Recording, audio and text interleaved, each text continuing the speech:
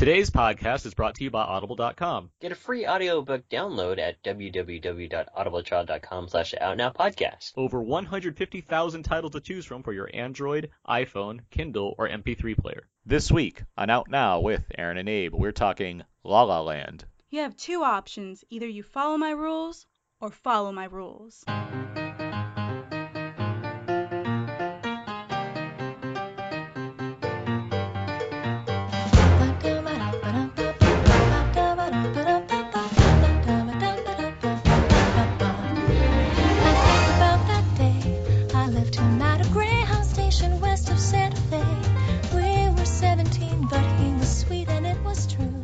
We are now recording, and this is Out Now with Aaron and Abe. I am Aaron, and Abe, for the third week in a row, is still not here. He is, as I've said, he's on a secret mission.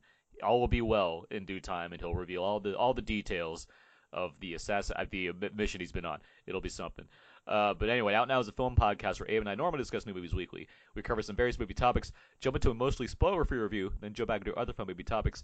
This is episode 266. This week we're talking La La Land, the newest film from writer-director Damien Chazelle, which opened up in a whopping 5 theaters. It will expand in the coming weeks, though, but did make a pretty penny for the number of theaters that it was in, so good on that film, which we'll be sure to get into as we go on. But joining me today to talk La La Land and much, much more, we have, from Geeks of Doom, dancing from Encino to Culver City, it's Michael Lee. Hello. From the Newport Beach Film Festival, pirouetting from Redondo Beach to Burbank, it's Miss Anna Bosch. Hello, everyone.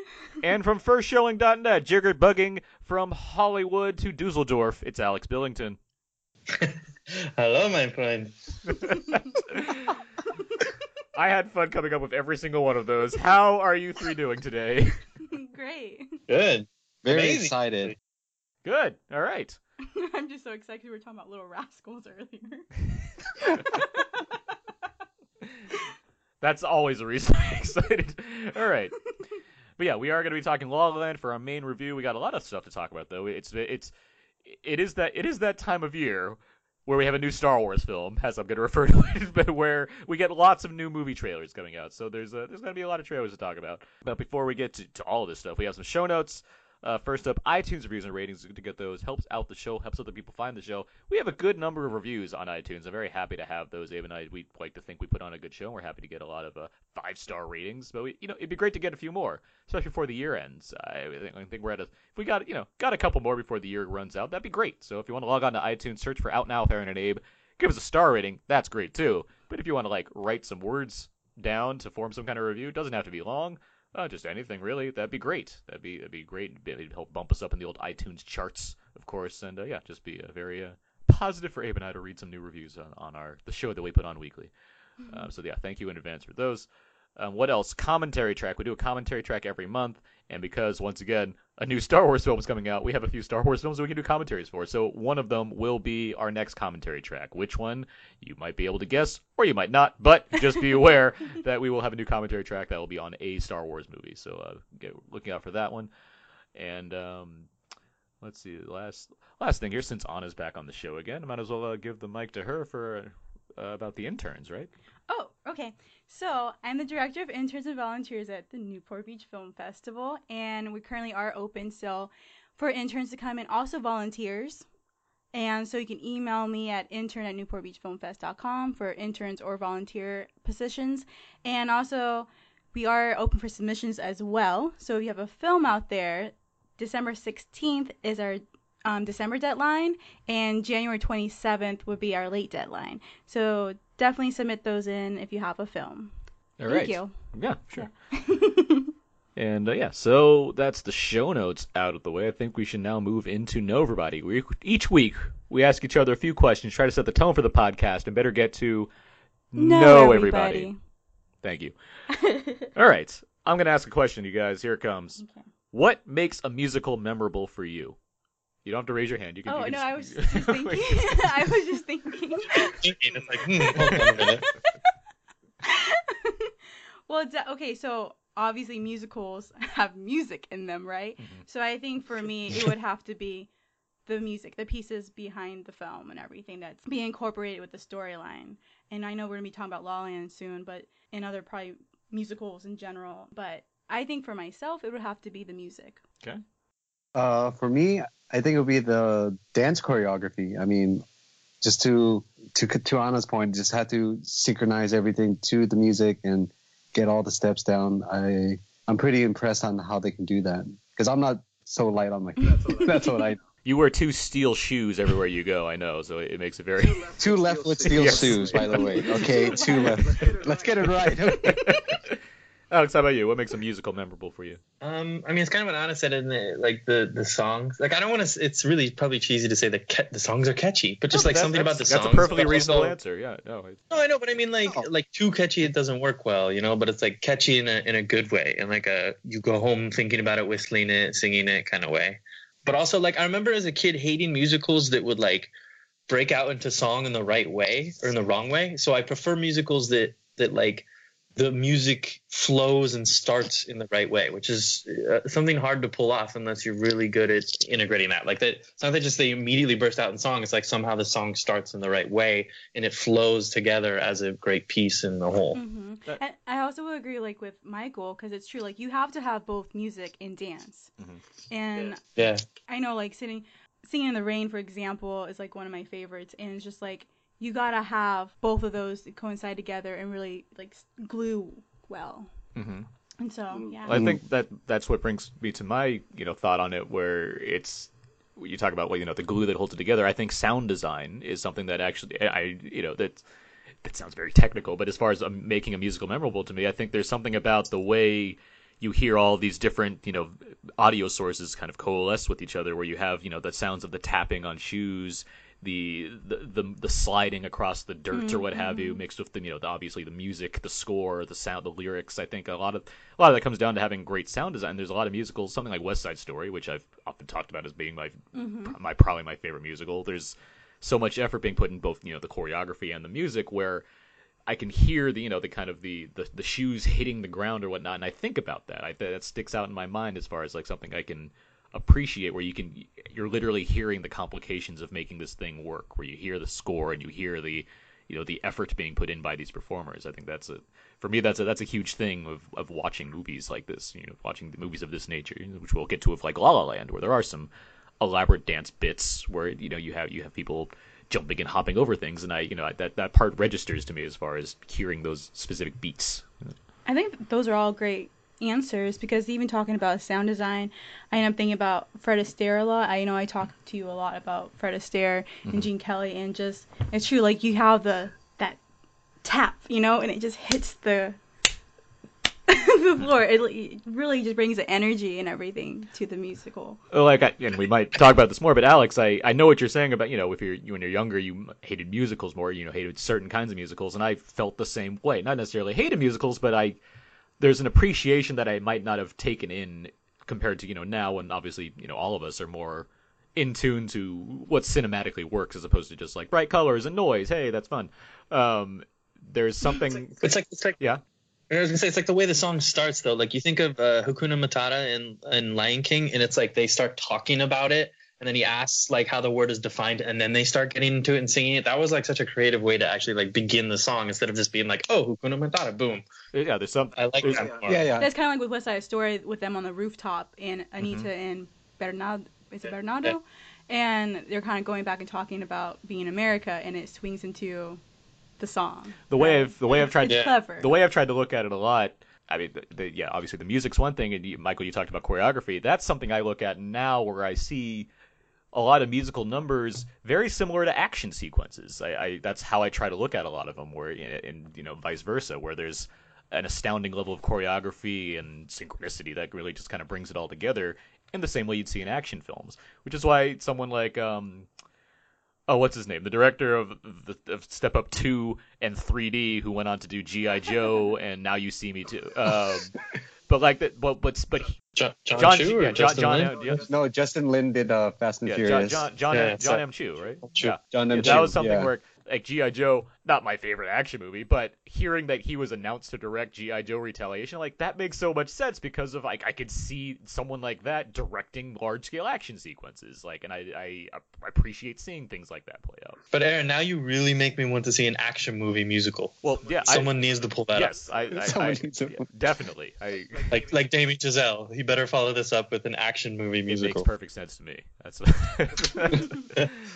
with The Rock in it, he makes everything better. It'll work out. So, all right, We already saw that. We already heard that too. a little bit, yeah. Actually, what are you talking? Yeah, Moana, of course. You're welcome. Anna, do you have a question? If you guys could be in a musical, what musical would you be in? And it could be Broadway musical or film musicals. Oh, so, Or so a adaptations. pre-existing, so not a musical that I'm creating right now. No, unless okay. you unless you want to be creative. That Because way. I have a script I want to send out. You mean like Superhero script. starring in it? Yeah, or I guess some role in a musical. I would say one of my favorites, and this is the only thing that just pops to mind, is Phantom of the Opera. I don't know why. I don't know if I would be good in any of it. No, I don't want to say the Phantom, but yeah, probably.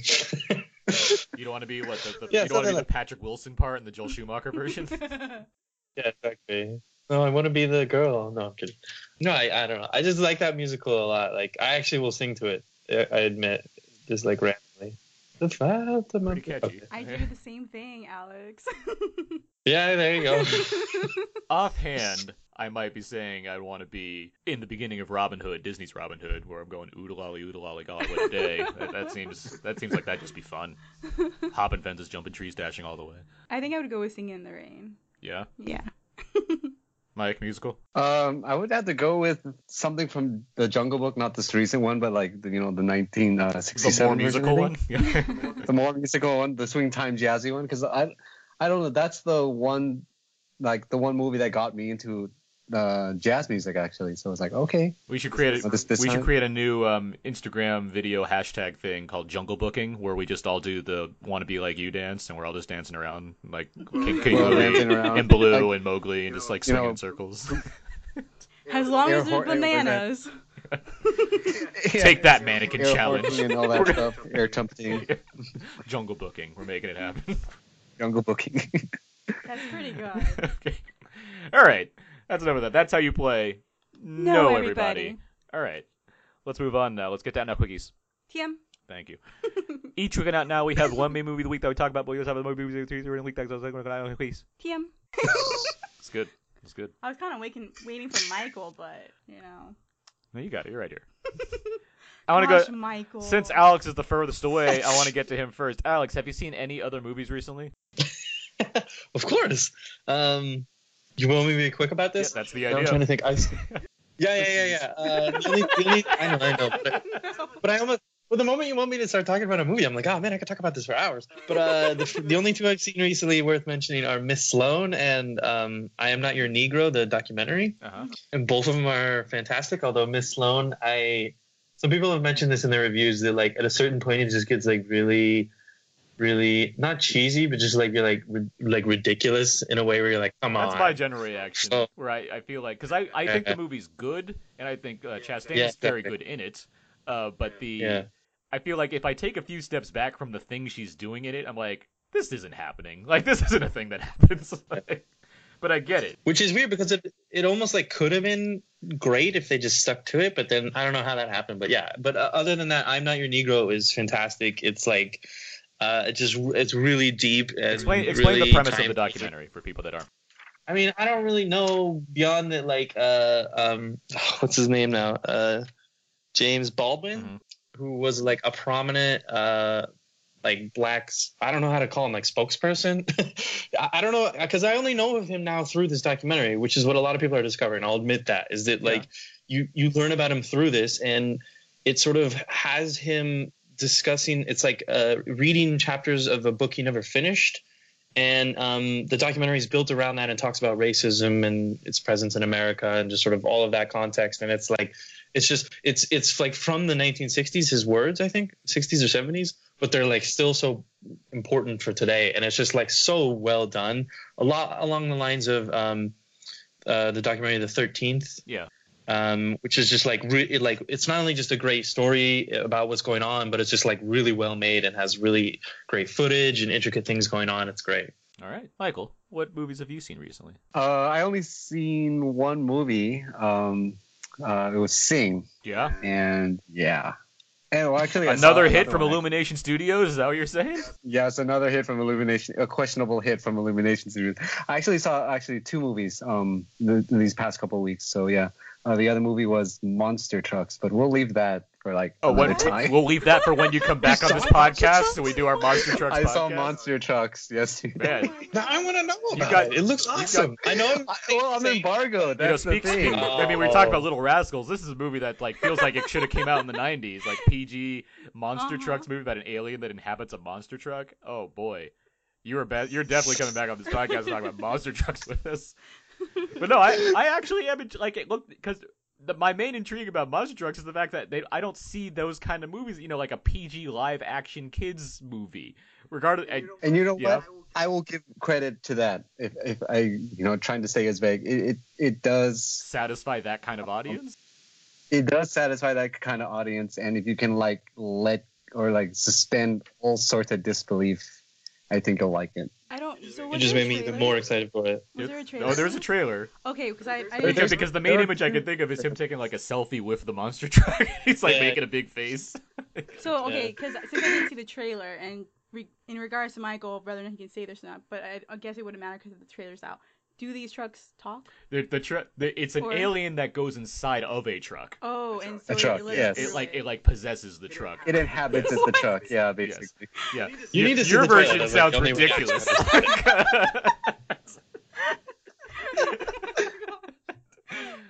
Okay. Well, so I think we've been a little snarky already to Sing, but is Sing worthwhile at all, or? Well, I talked to Garth Jennings actually during the press junket, and he directed Sing. He directed Sing, yeah. That's Son of Rambo. Which is crazy. Hitchhikers and Rambo, yeah. I feel like I knew this and forgot it, but okay. See, that's the thing that I feel like when I saw it, it's like, wait, really? He directed this? And it's like he was the right person to direct it, but at the same time, it wasn't executed properly in my eyes. That sounds like my problem with Illumination in general, where they have good ideas, but they don't seem to deliver on them. Yeah, that was just pretty much it. There's so many subplots that they're juggling, and it has like a heart. You could see it has heart, but it just doesn't, try to how do I put this? It just doesn't try to emulate how good it could be. How it has the potential to be great. But so does somewhere in the storyline does it get stuck? Because it's Illuminations, right? Which did Secret Life of Pets. Yeah, and the Despicable Me movies, and of course Minions. Narratively, it doesn't work, but at the third act where they have the sing contest, I assume. Have all that sung, basically that's spoiler alert. They have the singing contest. Yeah. It all gels together really well, and this movie should have been just a straight up musical. I mean, it shouldn't just cut out all the dialogue and just make it a straight up musical because it works so much better that way. All right, still be singing it at some point. So we'll see what happens. Anna, have you seen any of the movies recently you want to talk about? For a second, I was kind of thinking, no, I haven't, but then we did. So, because you guys, actually last night, oh boy, we watched Morgan, and so it kind of threw me out from what else have I seen? And so I don't even want to really talk about Morgan, but we saw Morgan. Aaron can talk about it. Did you hear about the Morgans, by the way? Oh my gosh. That's my joke about that Hugh Grant, Sarah Jessica Parker movie. Did you hear about the Morgan? Okay, I'm done with that. That's fine. Was that your subtitle for your review? That should be. If I saw it in theaters, that definitely would have been my review. So definitely that's one I saw last night with Aaron. I don't know why that was our Saturday night movie, but it happened. I think it was more just in regards because he has to do it and watch it for Blu-ray review, which is fine. I'm all for sticking it out with you, babe. But it was not good. No, it's like someone watched Ex Machina and made all the reverse and bad decisions you could make with that movie. I literally turned to Aaron because I was getting sleepy, and I was like, Morgan, she may be dangerous, but this film is disastrous. We're just like, what's happening? And we shipped that one right off to Gene Shalit. That's what we did. But so yeah, that was a film, and we saw earlier in the week on Tuesday, I think it was, Collateral Beauty by David Frankel, and it's basically a film about Will Smith's character. I can't think of his name right now, but he suffers a tragedy. It's like Richard or I don't know.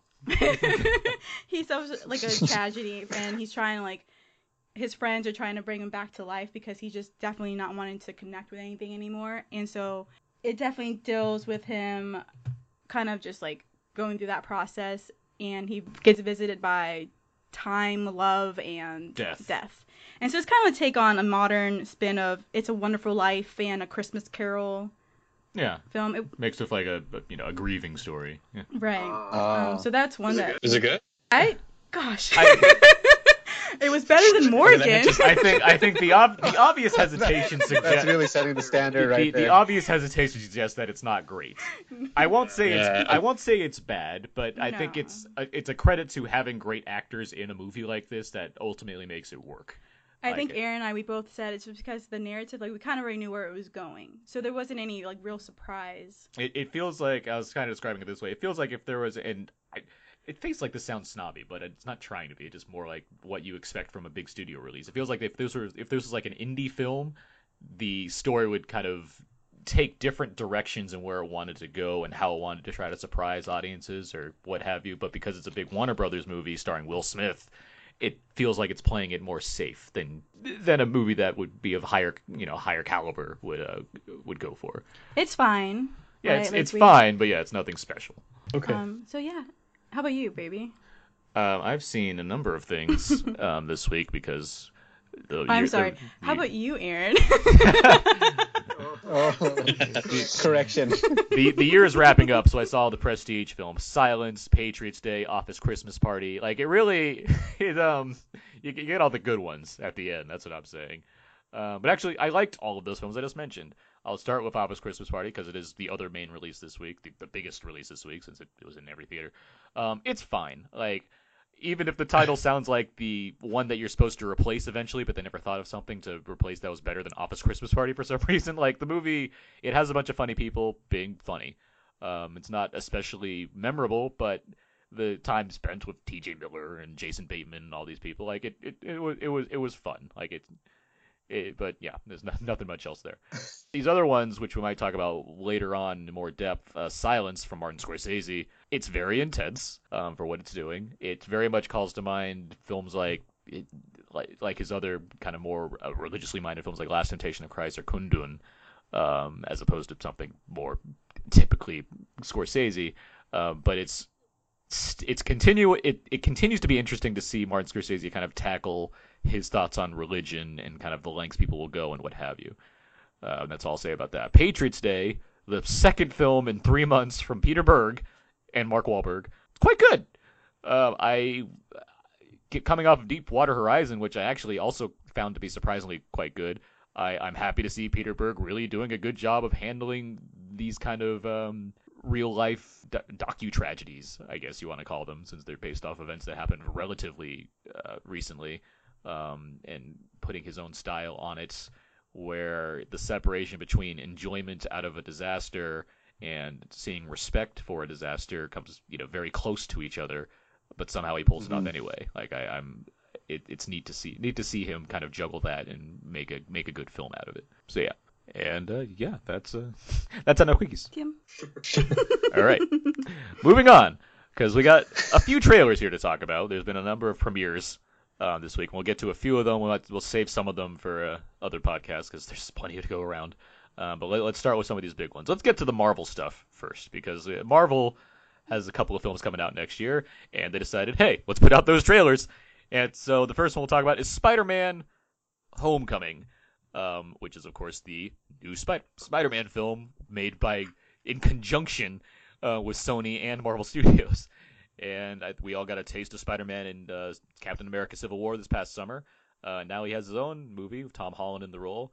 And I just want to get to you guys. What did you guys think of the Spider-Man trailers? Start with Alex. It looks good. My first thought was that they put out that little teaser with Favreau as Happy Hogan again, where he's like talking to him in the room and he sees himself and there's like the suit and everything. But was that not in the trailer? No, it was. That was like just in the teaser. No. Yeah, and I was very intrigued because I thought that was cool, and then thought people were saying, "Oh, great, we finally have a Spider-Man movie with POV." But then I'm like, "Well, wait, the the first one, the the Amazing other ones Spider-Man. had POV as well." Yeah, the amazing ones had POV, I think. Yeah. And everyone hated it. No, I know, but I mean, I didn't. I think it's a cool concept. I liked Mirror's Edge Spider-Man. Yeah, I think they're he's trying to. I mean, obviously he's doing the same thing again with POV, but just like trying to mix things up. And I mean, I'm not like I'm always intrigued by people who've read the comics their whole life and can speak more to that like connection to it. But that it seems this is to be going back to like the roots of his real high school, and like I like the angle of him still figuring it out, and like just I like the way they integrate the Avengers into it. That was very interesting, where like he's watching them and the like video from Civil War. And it's like okay, there's obviously the connection here, whereas they're not downplaying it. They're not just like, oh, he was in it and then there's no connection anymore. So I really like what they're doing with this. I just hope this is awesome, because I felt this way about the last Spider-Mans, and the rest is history. Michael, I'm now questioning when after watching the trailer, I'm now questioning when this movie actually takes place, because there are moments where you see him wearing his like sweatshirt, I guess, costume, and then there are moments where he's wearing the actual costume, and then there's in that trailer he says like, "Oh, can I keep the suit now?" or something like that. So I was like, "Oh, when does this actually take place?" Because it seems like it's hinting at it's taking place before Civil War. I mean, there's a scene of him watching the footage of him in Civil War. Yeah. Yeah, but at the same time, like it's like, oh, like when does he get the suit and everything like that? And then there were some people commenting on Tony Stark's black eye, which he got apparently during Civil War. So I was like, oh wow, so this is kind of fun to figure out. Oh, this might not actually take place after Civil War, as some might have. Maybe it's a mix. Yeah, it could be. Maybe that's what I was saying. Maybe it's a mix. But overall, I liked it. I mean, that whole idea of like what I'm saying about it when it's said doesn't really bother me. It actually has me more intrigued. But want to know more about Donald Glover's character now that we only saw like just tiny peek of him in that. But he seems like he's a bad guy. I always thought his casting was interesting, because it was almost like the let's throw the fans who want him to be playing Black Spider-Man a bone by putting him in a Spider-Man movie, but not actually making him Spider-Man. It's like okay. There's a lot of ironic casting, like having Michael Keaton, Batman / Birdman, as a Birdman in Spider-Man. Which I guess my question is like, are they going to play up that, or are they just going to like ignore that and just be their characters? I don't know. I think it'd be the best for them to just ignore it and just let cinephiles have more fun looking at that than having the movie expressly wink at you, because that just seems silly. Yeah, that'd take away from the whole experience of watching the movie. Yeah, no, I don't mean like wink that he was Birdman, but just the notion of like, it's Spider-Man. He is goofy. And that's the cool part about this trailer, is the goofiness is there, and it's like the jokes are there. So it's like, yeah, maybe, I don't know, whatever. Anna, what'd you think of the trailer? I kind of feel like Michael in a way. I'm just like, chronologically, how is this fitting into the universe with the other films and everything? But it looks good, and Tom Holland, he looks great as Spider-Man. He looks like he's a good fit. I know some people were like, oh, he looks too young, and that whole storyline of things. I'm like, how dare this high school kid look like a high school kid? And so, I mean, it's great. Let's go back to Andrew Garfield, old high school kid. And like his suit, like I told you when we watched Civil War and everything, like it was fun to see his suit when he came in for that time being in the film. But like I know it's silly, but it keeps making you think of like Licorice though. Yeah, no, I could. Yeah, the texture of the suit and everything. I was like, let's go get some red vines. I know that's just like really random, but I like this trailer. What I like is seeing the high school stuff. I'm very curious about this movie playing as a coming of age comedy, in addition to being a Spider-Man superhero film. But I think what the movie could do well is to give you more of the the Peter Parker-ness of it. I'm happy to see Spider-Man, but I think I'm more curious about seeing this kind of kid with this crazy other responsibility who's also juggling being in high school. And I do like Tom Holland here. I mean, he was a lot of fun in Civil War, and I think he giving him the a full movie to do his thing. I think this has a lot of potential to be fun. I know what John Watts is the director who did Cop Car. Not exactly the film you're like, man, this guy needs to direct Spider-Man, but that is a good movie, and I am excited to see. Excited to see if the movie reflects like his style of filmmaking in the same way some of the other some of the Marvel movies that feel more auteur focused are able to, like James Gunn or Joe Johnston with the first Captain America. See if it feels less like a movie made by committee, which is not necessarily a bad thing since the Marvel movies have generally been very good, but something that feels more of its own thing. You know what I'm saying? Yeah. That's the first one. We got a lot of things to cover. So Spider-Man: Homecoming that arrives July 7th. 2017. Let's get to this next one. Let's get to Transformers: The Last Night. The fifth film in the Transformers franchise, directed by Michael Bay. 5 films. Once again. This time, for whatever reason, Anthony Hopkins like, why not? And he signed on for this one, so he narrates the trailer to give it more credit, I guess. But once again, Mark Wahlberg is back as my favorite feathered-haired inventor, Cade Yeager. And that name is always great, by the way. Cade Yeager. And he gets caught up in some Transformer activity once again because Optimus Prime goes somewhere and seems to come back and is not as I don't know, seems to have changed for possibly the worse, and explosions and whatever else ensues. Mike, what do you think of the Transformers trailer? Speaking of Anthony Hopkins, my friend on Facebook said he probably walked on to the set of Transformers wearing all his like Westworld attire, reciting lines, and Michael Bay just decided to record it and use whatever from that recording. But I don't really have an opinion on this. I just like, okay, it's another Transformers film and it looks kind of cool, but other than that, I probably will just watch it from whatever screening I get, and I'll just have the same opinions as I did with the other Transformers films. Basically, it's like, okay, it's there. It's another summer Transformers movie. It wouldn't be a summer movie without Transformers, basically. Alex, any thoughts on the Transformers? I mean, I lost interest in this franchise already because the last film was pretty bad, and my only thought is they seem like they're so desperate to get our attention again. Like, oh my God, you guys, it's got Anthony Hopkins and more explosions, and guess what? A whole King Arthur storyline, and it's like, if only it were actually cool. Yeah, with it's like they're pulling every last trick in the book to try to get people to be like, oh my God, Transformers, but it's like, it doesn't look good. And I was actually going to mention to you, you were wondering where Optimus Prime went. For some reason, when I was writing my post about it, I found this synopsis where it says Optimus Prime goes home to Cybertron, finds out it's a dead place, which he realizes he was responsible for, and then he needs an artifact to bring it back to life. So he goes back to Earth to get this artifact. I don't know if that's true or not, but it makes sense as to why he's now angry or different and comes back from where he was. It's so there's all these weird, desperate moves they're trying to make, and I actually had hoped it would look better, and I also hoped that they would have had more of the King Arthur footage in it. And there's 2 scenes at the end, and that's it. Well, because I don't expect there to be I expect that to be the prologue to the movie of Transformers were here since Arthurian times, and here we go. Just like the last movie is there were Transformers were around with the dinosaurs and stuff. Yeah, exactly. There's going to be 5 minutes of Arthurian times footage, and then that's it. And cut to Mark Wahlberg moving his hair around. That.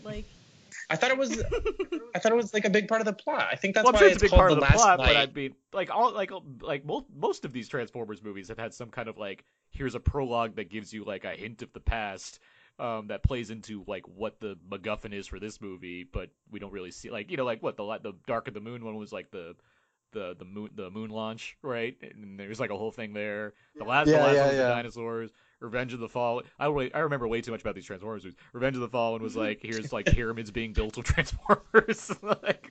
They really shaped our history, guys. I guess I'm hoping that there was a time travel element where Optimus has some device that takes him back, and he's like, oh, this is where it's hidden in the King Arthur days. I believe that's what you thought or were hoping. So that's why I'm talking right now. So first, I don't really have that much interest with Transformers. I'm kind of with Alex and Michael on this one. And the reasoning for this, like, the only thing that was exciting, I was thinking that, whereas like it's gonna really capture like this two different worlds, you know, and combine them. And Nazis. But you're saying like it's gonna be like a prologue or something. I'm like, That's speculation. Michael Bay's within every right to have King Arthur featured throughout his Transformers movie.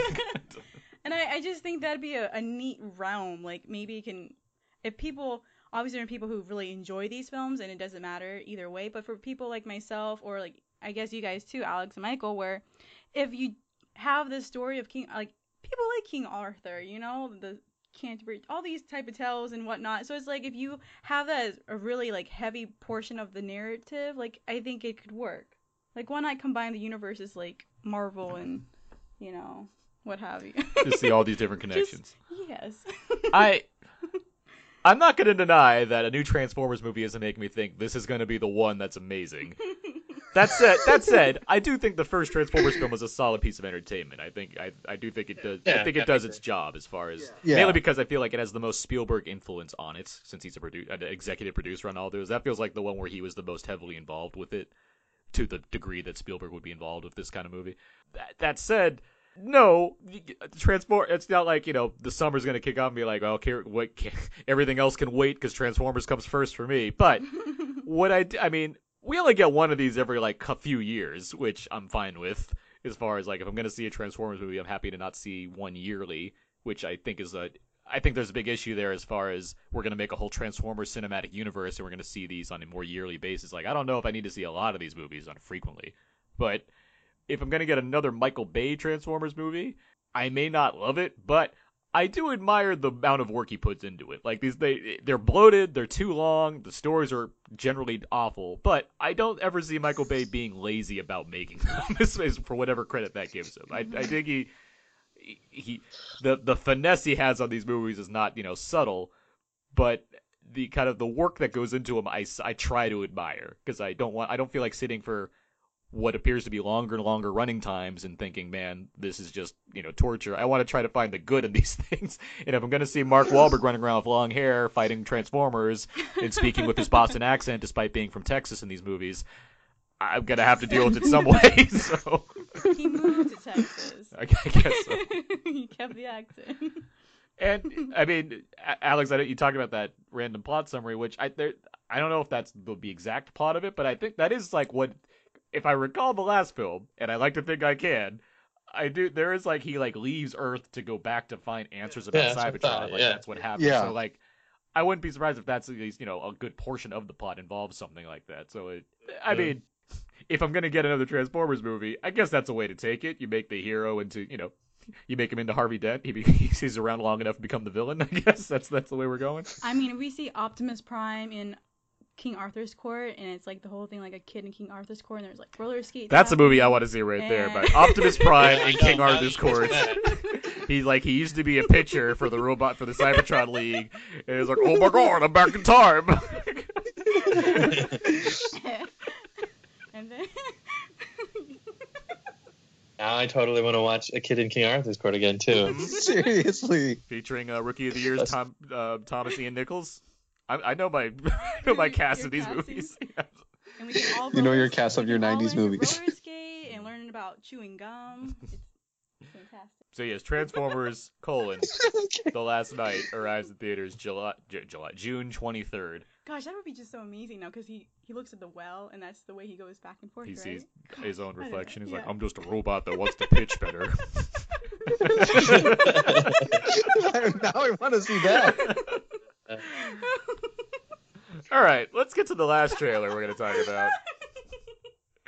The best one. War for the Planet of the Apes. The Planet of the Apes sequel that was able to solve the problem of how to get rid of the twice in one title. And here we are. We have a 4 instead. But seriously, this is the next film from Matt Reeves in the Planet of the Apes franchise. He, of course, directed Dawn of the Planet of the Apes. What's the name? Who directed Rise? I was going to say Rupert Saunders, so that's Snow White. This. Yeah. What? Rupert. It was Rupert something. It's not Saunders is the Snow White guy. I'm thinking of Rupert something. It is though. Rupert, what is it? Rise. Now we're looking it up. Like, who's gonna win Hold this on, fight? here we go. I got this. Rupert Wyatt. Wyatt, Sorry, Rupert yeah. Wyatt, Ruben Wyatt, who there directed we Mark go. Wahlberg in The Gambler. Call back to Wahlberg, but who also had long hair in that movie. Anyway, Matt Reeves has taken over the show of these Planet of the Apes movies. Now we have War for the Planet of the Apes, which features Caesar once again trying to, guide his ape family to, prosperity and peace. But evil Woody Harrelson, channeling evil Matthew McConaughey in Reign of Fire, comes in as the Colonel and looks to be trying to solve this ape problem the humans seem to be having. And what I imagine war brews from there. I'm gonna start with Anna. By wiping them all out. Wiping them all out. But let's start with Anna this time. Anna, what'd you think for the trailer for War for the Planet of the Apes? I think it's fantastic. Like, talking about these trailers right now, I definitely would put War for the Planet of the Apes first, then, Homecoming, and then Transformers, of course. But it's just great. I've enjoyed the, I guess it's not really a trilogy. Well, no, it's Or its canon, own its reboot trilogy, yeah. And so Yeah, I would say that. I think it's been probably like one of the strongest since I was talking to you about it, Aaron, about like the Dark Knight Mhm. trilogy, and I feel like it's been really solid the whole way through, and I'm really excited to see it next year. I think it's been great because like usually when you watch films, you're obviously following a character, and in this case, we're following Caesar, so you definitely have a lot of emotional pull for Caesar and his triumphs and loss and everything he's going through, and like you said, you got Woody Harrelson in there, and it's just like, I know it's the battle of both like apes and humans, but then you're cheering for the for Caesar and the ape community, because like you can just throw in Woody Harrelson. It's just like, who's he? And like, why should we have any empathy or anything for? And so I think it's just been a great franchise so far, and really I'm just really excited. But definitely because you see in films usually how it goes from child to adulthood, and like we've been with Caesar like that. And Same as the different stages of his life. different stages, correct. And so that's been an interesting, like when I'm watching these films, how as an audience you're definitely going to be rooting for Caesar, and it's just because of that, how that played out. But yeah, Okay. I think it looks great. Alex, how about you? What'd you think of the trailer for War? Yeah, I agree with her. It looks amazing. I mean, first things first, I want to say I'm glad they waited to put the footage in that was finished, because this is so CGI heavy that too often studios like will release a trailer where it's not done and it just kind of like you could tell. But this one is like so important that every last frame of it looks perfect so far, which is great because it doesn't come out for another like 6-7 months. And I mean, I wrote on Facebook that this is probably a hyperbole, but I don't care anyway, is that it'll probably be in my top 10 next year. Like, it looks that good. Like, I just have the feeling, like the snow, the like dialogue that Caesar has at the beginning. And then just like there's like the shot near the end where there's like all these rockets going towards in the middle of this battle. It's just like everything about it. I'm like, oh my God, this is amazing. I think Matt Reeves really has found like his ultimate franchise, like, and he understands every last little piece of it, and he's truly grasping like how to take it, like Anna said, both sides, and pit them against each other in a way where like you don't know who to root for, but you do because you're loyal to Caesar, but you're also like, oh my God, there's all, like he knows what he's doing so well with this. It's just like, I'm so happy that Reeves is taking this on. It looks so good, so good. What about you, Mike? Well, pretty much what you guys said, so I'm really not gonna like gloss over that again. But more to what Alex was saying though about the technical aspects with the snow and everything. It's like, oh my gosh, the attention to detail on like the fur, not the fur, the ape hair and everything. It's just so insane. And like, how many hours did they put into this just to get every single fiber like right? And it's just, I just can't wait to see more and hear more about all the details that went into this. I almost think this is really ahead of its time in terms of like one day we'll have a motion capture Oscar category, but until then, like this is the ultimate version of that being perfected. And like seeing Andy Serkis play Caesar like in this trailer alone is just like, oh my God, you can see it on his face and everything. It's just amazing. Yeah. It's pretty astounding the kind of work that Serkis puts into these roles, and the kind of the payoff of seeing Weta's effects just take hold and making this seem so lifelike. Watching seeing the opening shots of just Caesar and Rocket on horses and Sunset or in the snow, like just those shots are just so incredible. Where it's a mix of like I don't think about it as effects, but at the same time I'm still like in awe because I know it is an effect, and that's a great that's a great line to ride. And you put that into this continuing saga that's been excellent so far. I really liked Rise of the Planet of the Apes. I thought Dawn was an improvement, but improving on something that was already really great. And I'm with you, Alex. Is where I would be happy to say like I wouldn't be surprised if this would be on my top 10 lists, or at least one that I'm just really enamored by, because it seems like such an incredible piece of work based off just the trailer, but just also the what's been going into these films so far. I've really appreciated not just the fact that it looks great, but that it's telling a really, really cool story. And I'm a big Planet of the Apes fan in general. I really like the old 60s films and the 70s films, that franchise. Ups and downs notwithstanding, like Battle for the Planet of the Apes, the previous final chapter of that series, like it was, it's okay, but like there's other ones in addition to the Charlton Heston classic that I really like. Like Beneath the Planet of the Apes has one of the best endings I've ever seen. But in Tim Burton's film, not one I really enjoy, but I admired the kind of the work that went into the production design and what have you, because it's a Tim Burton film for one thing. You kind of expect to see great production design, but also there was, the apes looked really interesting. And now we have, the CG version where it's like, I really happy to keep seeing versions of these Planet of the Apes movies come out. And especially with this recent trilogy, it looks to be just shaping up to be a great set of films, like a complete story that tells a full arc. I don't know if they're planning like a fourth one after this or not, but this one just looks like a great addition to it so far. So and also Woody Harrelson's great. I like seeing him in like smarmy, sarcastic mode or what have you, like I have recently in like Edge of 17 that just came out, or even like the Hunger Games films. But seeing him as like a full-on villain, that's fun. Like I want to see Woody Harrelson just covered in camo and taking on Caesar and everything. I want to see how that plays out. It's a good, the cast for these movies have been pretty great. Where like John Lithgow is really good in Rise, or Jason Clarke and Gary Oldman and others were in the last one. And this one, add Woody Harrelson to the mix. That sounds interesting. So let's see where that goes too. But you should be intimidated as he shapes his head. Which I assume he does with like grease. He just finds grease and shoves it on his head, and he's like, "Oh, that's how I shave my head." He just takes a knife out. But yeah, okay. So War for the Planet of the Apes arrives July 14th, 2017. Just go see it right now. That'd be great. I wish, yeah. But yeah, okay. That's gonna wrap it up for trailers. You can talk about a lot of trailers, a lot of movies are coming out. There's gonna be more trailers to talk about even next week. I mean, this is obviously the Fast and the Furious trailer hasn't arrived yet, guys, but it's coming, and I'm very excited about that. Couple hours. Right now. Yes, it is called The Fate of the Furious, as we now know, which, because Vin Diesel loves puns, that's what I'm guessing on that one. Yeah, but the A is not an 8. It will be every time I write it, Michael. That's what I said. Every chance I have a chance to write about The Fate of the Furious, it's going to be spelled The Fate of the Furious, that's for sure. All right. But all that out of the way, that was trailer talk. Let's move on now. Let's get to our main film review for La La Land. You're fired. It's Christmas. Yeah, I see the decorations. Good luck in the new year.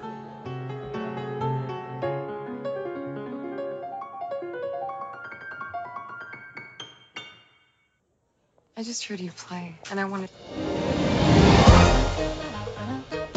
It's pretty strange that we keep running into each other. Maybe it means something. I doubt it. Yeah, I don't think so. You could just write your own rules, write something that's as interesting as you are. What are you gonna do? I have my own club. Is that gonna happen every time? I think so. That should have been some of the trailer for La La Land. It arrives in theaters after having built up plenty of buzz for the better part of a year. Whiplash director Damien Chazelle moves away from the psychodrama territory to something a lot more upbeat. The film is a musical with the style of other 50s musicals in its heart. It stars Emma Stone as a barista / aspiring actress and Ryan Gosling as a jazz pianist / aspiring club owner. Following Crazy Stupid Love and Great Gangster Squad, these two are in their third film together and will likely be easily regarded as their best as the two sing and dance their way through this ode to Los Angeles. The story follows their romantic pairing and the highs and lows between them. Chazelle's friend and collaborator Justin Hurwitz developed the music, which is what helps fill the frame as we watch this tale unfold. Alex Billington. Yes. Were you a fan of the hit Oscar-winning film Whiplash from Damien Chazelle, and do you like what he's done here with La La Land? Oh, one question at a time now, please.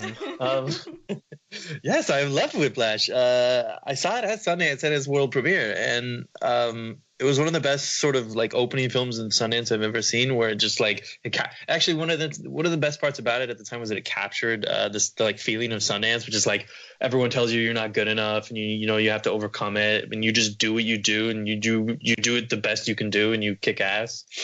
And I was really like blown away by what he had pulled off with that. Like, and then everyone talks about like the last 15 minutes are so great, where he just like rocks it out and kicks his teacher to the ground, basically. Yeah, I love Whiplash. To answer your first question. So what do you think of this follow-up, La La Land? Oh my God, I love La La Land. I love it. It's probably like my number one movie of the year. I will fully admit. I've seen it twice now, so I can say that for sure.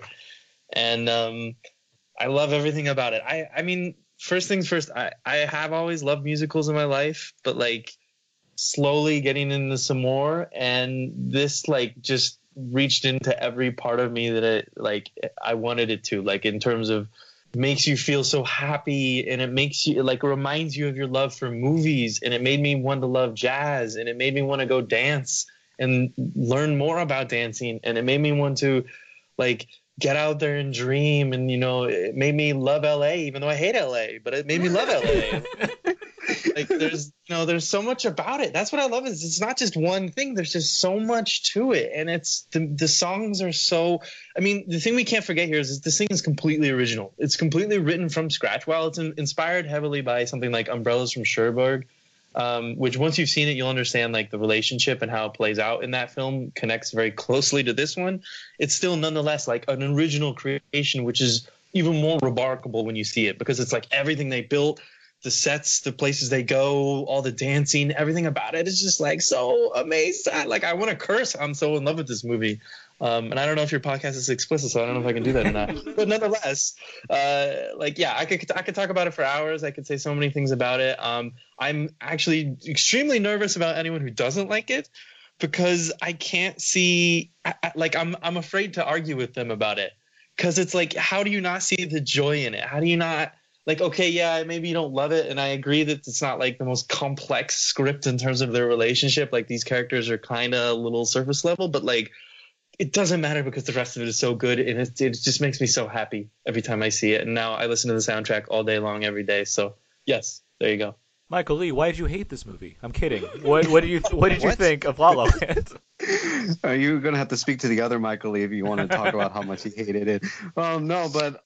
Like Alex, I think Alex just pretty much said everything that I wanted to say, but I'm going to try to address some new things. This movie is clearly like a love letter to Los Angeles and how it's so beautiful, and not from its people to the city itself to all the like iconic landmarks. Everything is just, Chazelle puts like a really nice sparkle to this, and it's like, oh my gosh, I can't believe, LA, I live around LA, but it's beautiful like when you're in it, but the way he showcases it, it just makes you appreciate the city even more, because in that one opening shot, you can feel the frustrations of, being in traffic and everything, and you see all this multicultural mix of people just being happy still, even though they're stuck in traffic. They'll like sing and dance and everything. It's like, oh my gosh, I never thought of it like being in traffic like that. Even though I do listen to music and try to make myself happy, but seeing it from that kind of point of view is like, oh my gosh, now I can really appreciate like what's around me and everything. But this movie is just more to like Alex's point as well about listening to it. When I listen to a soundtrack I like, in my car, I don't like switch out the soundtrack. Like that CD just stays in there. And that's been with the case for Moana. But now that La La Land's soundtrack came out this weekend, that's what's been playing the whole time. Just La La Land straight up. I had that with Dope last year, and we've had that with Sing Street this past year too. Mm-hmm. Oh yeah, Sing Street is great. Sing Street. Yeah, see, it was for me. It was for Sing Street all the way up until Moana, and then Moana all the way up until now. Like yeah, so there was a long like layaway, not layaway, but long like lull between Sing Street and Moana. But anyways, back to back to La La Land. It's just there's also like this. Chizelle always has a way of juggling all the tones as well. It's while it does has like a sunny disposition, there's also some dark themes, and he seems to handle that with a lot of grace and elegance. Yeah, that's what I had to say about All right. Anna, what did you think of La La Land? Oh my goodness. I feel like everyone else is like, you want to say so much about it, and just like, how do you get it out in words? And mostly our expressions like, you love it, right? Mm-hmm. And so I definitely enjoy musicals, because like Alex, how he enjoys musicals. I think I really enjoyed Broadway like early before middle school, and then in middle school I got introduced to Broadway musicals, and I remember it just took a whole nother perspective of like what plays can be, because it's like incorporating the dialogue and choreography and music, and kind of like what we were talking about earlier, know everybody, and that's just so exciting. And I have such a love for the cinema during those periods of time, also in film with the musicals, because they're definitely different when it's Broadway musical and then film musicals. But I do enjoy them. Like I talked to you before on the podcast, like the Fred Astaire, age, and Gene Kelly's as well, and it's just like so much fun. And so this film, even though it's kind of like, you got the story of like boy meets girl, and you kind of see these type of stories, right? But I love it. It's just like how Michael was talking about, like we've traveled to LA, we're right in the area, and like when we were actually going to La La Land, we were in traffic. And so like Nice. So when that opening number happens, it's just like I looked over at Aaron, and it's just like, oh my gosh. Too bad that doesn't really happen though, right? Where it's just like everyone just gets out for a brief moment or so and start dancing. But I really enjoyed it. Like it's so great with what he's doing also, Damien, with the cinematography in the film and how it just sweeps across a lot. And talking about Whiplash, I was talking to Aaron about this earlier, and I was wondering if the cinematographer was the same cinematographer, because in Whiplash you have at the end when they're at the what is it, like the big recital, a concert, yeah. And you have the camera going back and forth. And it's sort of like a quick. Gosh, it's a very Yeah. It's like snap cuts. Like you're looking, like look a POV kind of thing, like right. looking at him. So like an example for La La Land, it's when Ryan Gosling's character Sebastian's on the piano and Emma Stone's character Mia is dancing, and it goes from him playing the piano, quick, cut back to her, and it just has this sweeping movement, and it's fantastic. I think the cinematography in the film is one of my favorite things. They're not the same cinematographer, I meant to but point it's that out, yeah. Same editors. It's definitely enjoyable, and I know we'll talk about it more, but my opinion about the film, I really enjoyed it. I love the jazz aspect, and the director and Hortz are both musically trained individuals, so there's no issue here, and as you've seen in Whiplash, of like incorporating jazz. So yeah.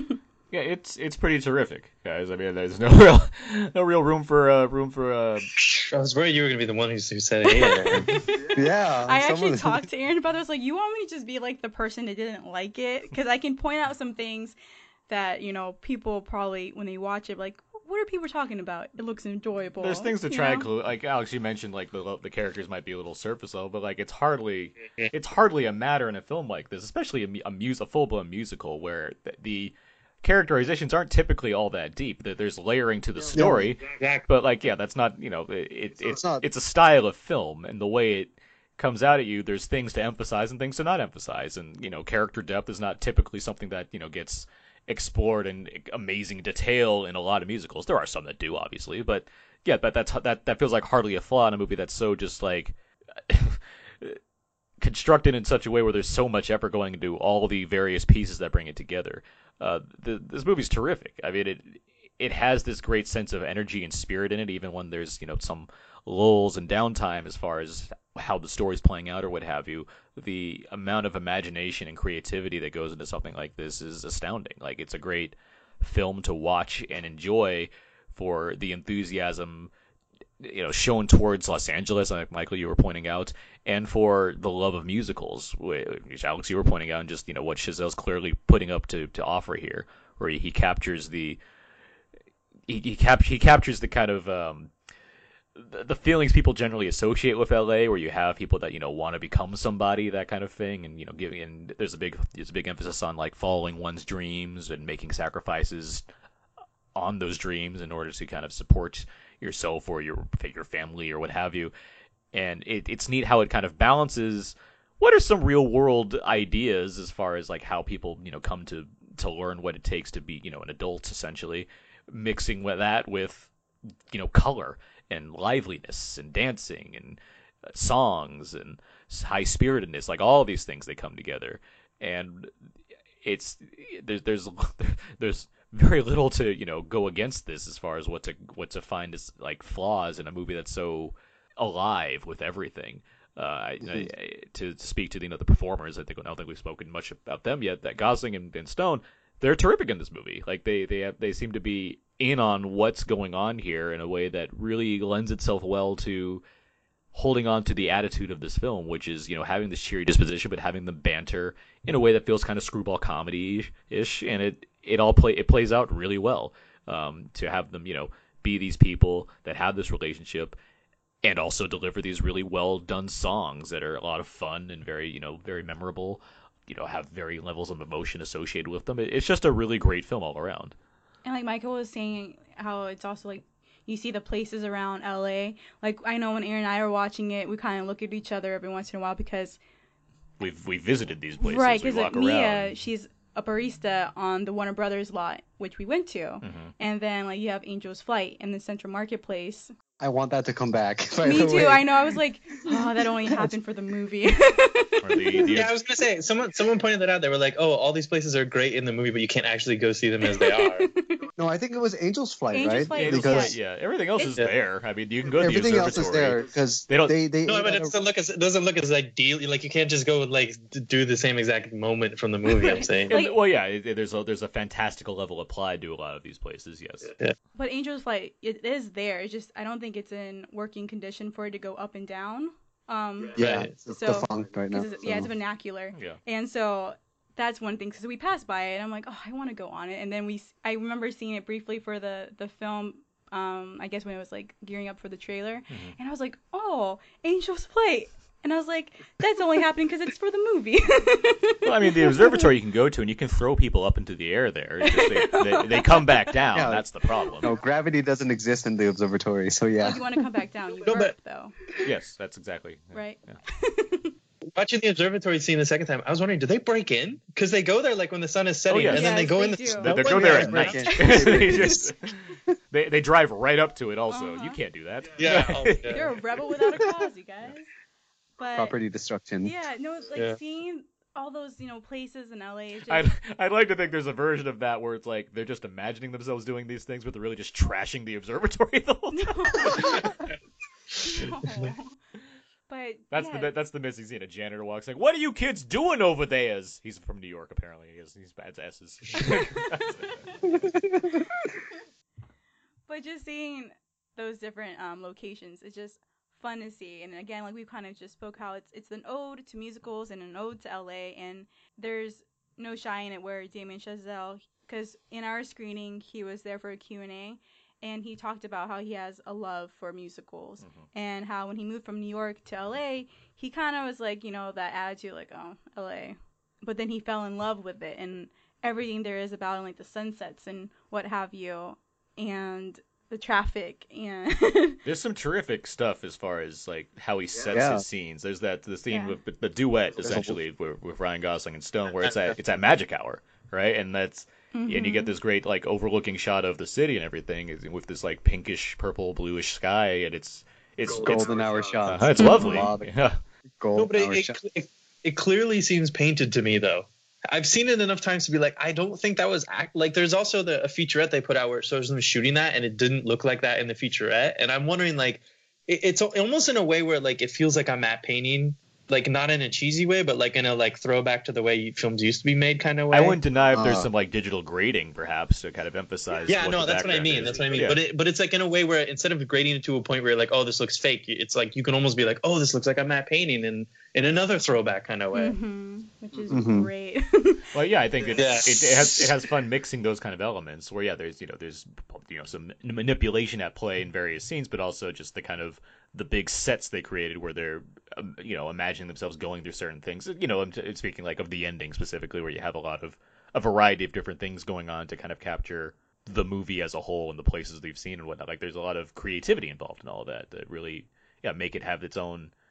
Make it feel like this kind of, not just Los Angeles, but La La Land, essentially. Like it's giving you that kind of Dreamlike. Yes, a dreamlike feel of what things could be. Mm-hmm. And I just kind of go a little bit into jazz because I really like jazz.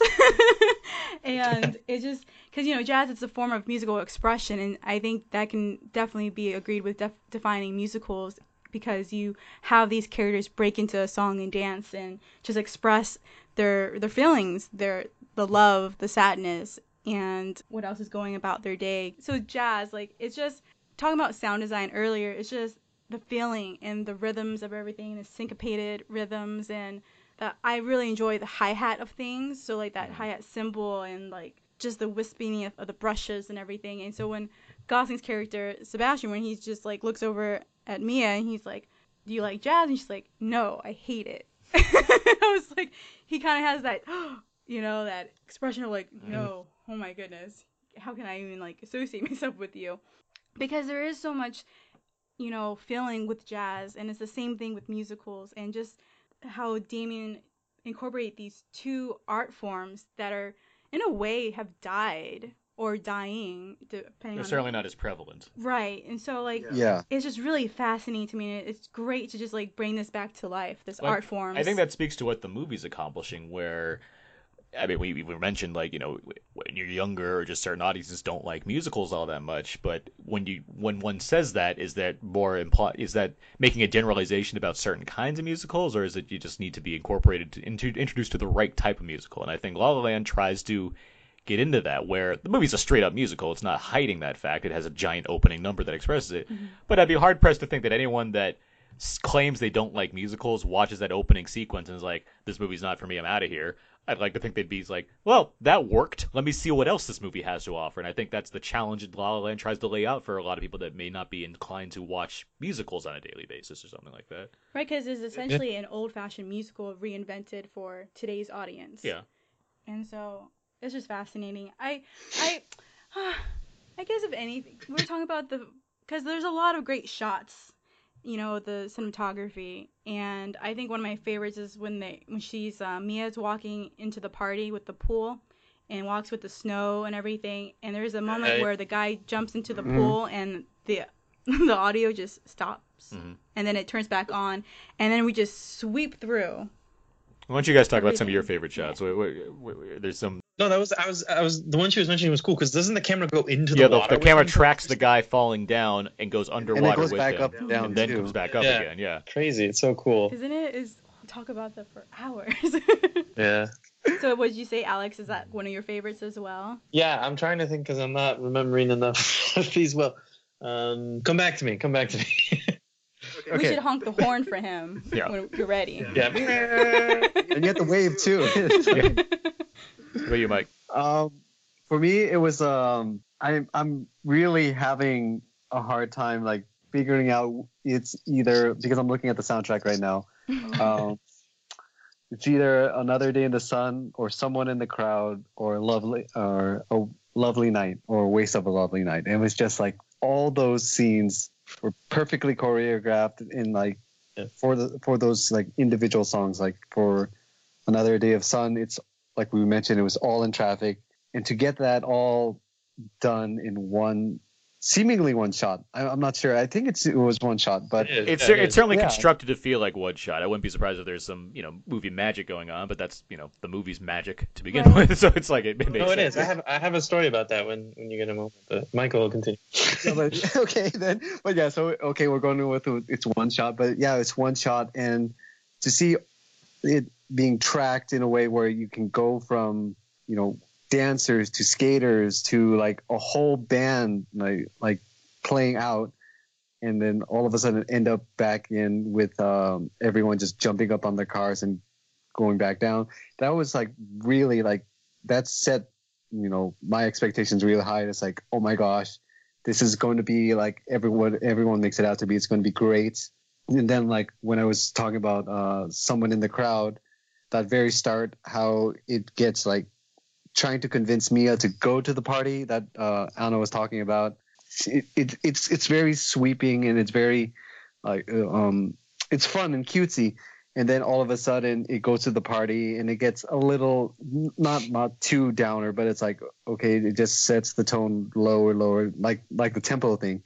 And then it rises up all of a sudden. It energizes the whole room like the party does. So I was pretty excited about that. Alex, what do you want to say about the... Well, I mean, now that we were talking about it, the opening scene, that probably wasn't one of my favorites too. And I hate to say that because there's so much other parts of it later on that are good. Oh, but yeah, I don't think it takes away from how good the film is as a whole. I think. No, I know. It was like, oh my gosh, it's so great. Yeah. So. But like he's saying, like I love the shot where it goes into the truck and then the back of the truck opens and there's more dudes just playing and you're like, what? This is so cool. But my story about it was that I actually asked Damien Chazelle. I interviewed him at the Telluride Film Festival, and I asked him about this scene. And what he told me is that he told me this story, which I haven't actually published this yet, but it will this week. We got an out now exclusive coming right here, guys. No, it was just in the interview. But, exclusive now, out now. Exclusive. So he told me that he shot. They had rehearsed it. I think this is out in other interviews, but basically they had like 2 days in the morning to shoot that scene because it was actually on the highway. Yeah. Like in the morning, they shut it down for a couple hours. And so he was explaining to me that they would rehearse at some big studio lot, like some empty parking lot or something. And he was telling me that what he was doing originally was he himself was shooting it on his iPhone. He was doing the cinematography himself, Damien, as going around. And he told me that it was funny because his iPhone shots were so good that he was afraid that he wouldn't be able to get them as good as they were when he was shooting them on his iPhone, like when they went out to actually shoot them. And obviously it turned out great and everything went fine and it turned out perfect. But like that was his story to me, was he was basically like, yeah, we were setting it up and I was shooting on my iPhone. It looked so good on the iPhone. So that's what I was confirming to you, that basically it is one shot, because from the conception of that scene, they were planning it to be one shot all along. And through rehearsals, that's what they were doing, is figuring out where to put the camera and how to have everyone play out in the right way so that it would be one shot. So, I mean, it's so impressive. It is. Because the first time I saw it, I also thought, I was like, there's no way this can be on the real highway. Because like I've been on that part of the highway. I think you guys have too. And you're like, there's never a moment when there's no cars and they could do that. But you're like, holy shit, it is. Like, it really is. It plays great. It does. And if there was a thing, if there are some, I don't know, down parts to apply to the film, I would say I wish the movie did embrace something like that more in it. Like that opening sequence is fantastic, and there's other great musical sequences. I wish there was something as, I don't know, bombastic, maybe too bit of a much of a word, but like something as, as big as a scene like that in the rest of the film. I'd say there are big scenes, there are big numbers or whatnot, but I do think the film maybe could have benefited from having one more like giant scene like that really just gets you, brings everyone in. Like a lot of the other musical sequences are somewhat more closed off as far as they only feature a few players or whatnot. They don't have like everyone just randomly jumps into the like song and dance number. That's what I felt, because I was talking to Aaron about that yesterday. Because we're also been listening to the soundtrack, of course. Sing Street, is like in the summer, and now like throughout the end of the year, I think it's gonna be La La Land. Mm-hmm. I was almost thinking like it would have been cool if in the planetarium like there were actual people. Yeah. It was like a full planetarium, and then they do their dance, and then like they come back down, and then like everyone joins in on singing with them or something like that. That would have been cool. Yeah, and more. Yeah, that would have been a good one. Obviously, this is just speaking to we're trying to like pick, trying to pick out little things to like complain about, but it's hardly anything that really. We need more dance. Yeah. See, when I was talking to this with my friends, one said there were too many songs, and one said there weren't enough of them. Yeah, I would be in the not enough of them camp. I think that there's there's a bit of a Yeah. lull in the second act, I would say. And, Yes, there is. and I would have to admit that too. I think it comes back strong for a pretty terrific finale that has some qualities that I can't get into, but something I very much appreciate about what it was doing. But I do think the kind of getting to that point means you have to kind of hit a couple down notes to really get there. And I don't know if a song necessarily. Actually, there kind of is a song. As Emma Stone has like a solo number that's pretty great, but the way the story plays out, it starts to lose some of the energy to kind of get you in a certain place, which is necessary. So I don't know if another big giant song number would have been appropriate around that part, but it's interesting to see how the kind of the pieces came together to make the story that they wanted to tell. But I have a question. What'd you guys think of John Legend and that subplot in this film? Who should begin? I think we're all I only kind have of a like thought straight because away from that. I could No, see how they went with that. I mean, would I have noticed, like, if they took it out? No, probably. It's just like, yeah, it's just something to motivate Sebastian's character, I guess. That's how I felt about it. And because how he feels about Mia and, how he wants to live up to, like, her, well, I guess, yeah. So some certain expectations, I'll try to keep it vague and non-spoilery. He has to make that decision, like you were talking about, Aaron, about sacrifice and everything. And it's in the trailer too.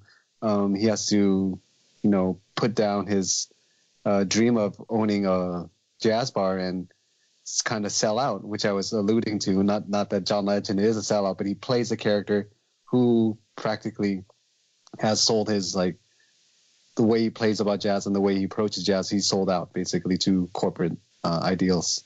So yeah, that's like, okay, I could see how that works with that narrative. I would agree with Michael. That's like my thinking of that. But like, I think instead of having John Legend, you could have just had, any actor really, or just like, no, I'm serious, just like, or a known actor to be in that role. Maybe. I was having a discussion on Facebook recently with a friend who was mentioning that he's like the song that they play, something, what's it called? It's like something fire. Start a fire. Start a fire. He was like, you know what? The song's actually not that bad.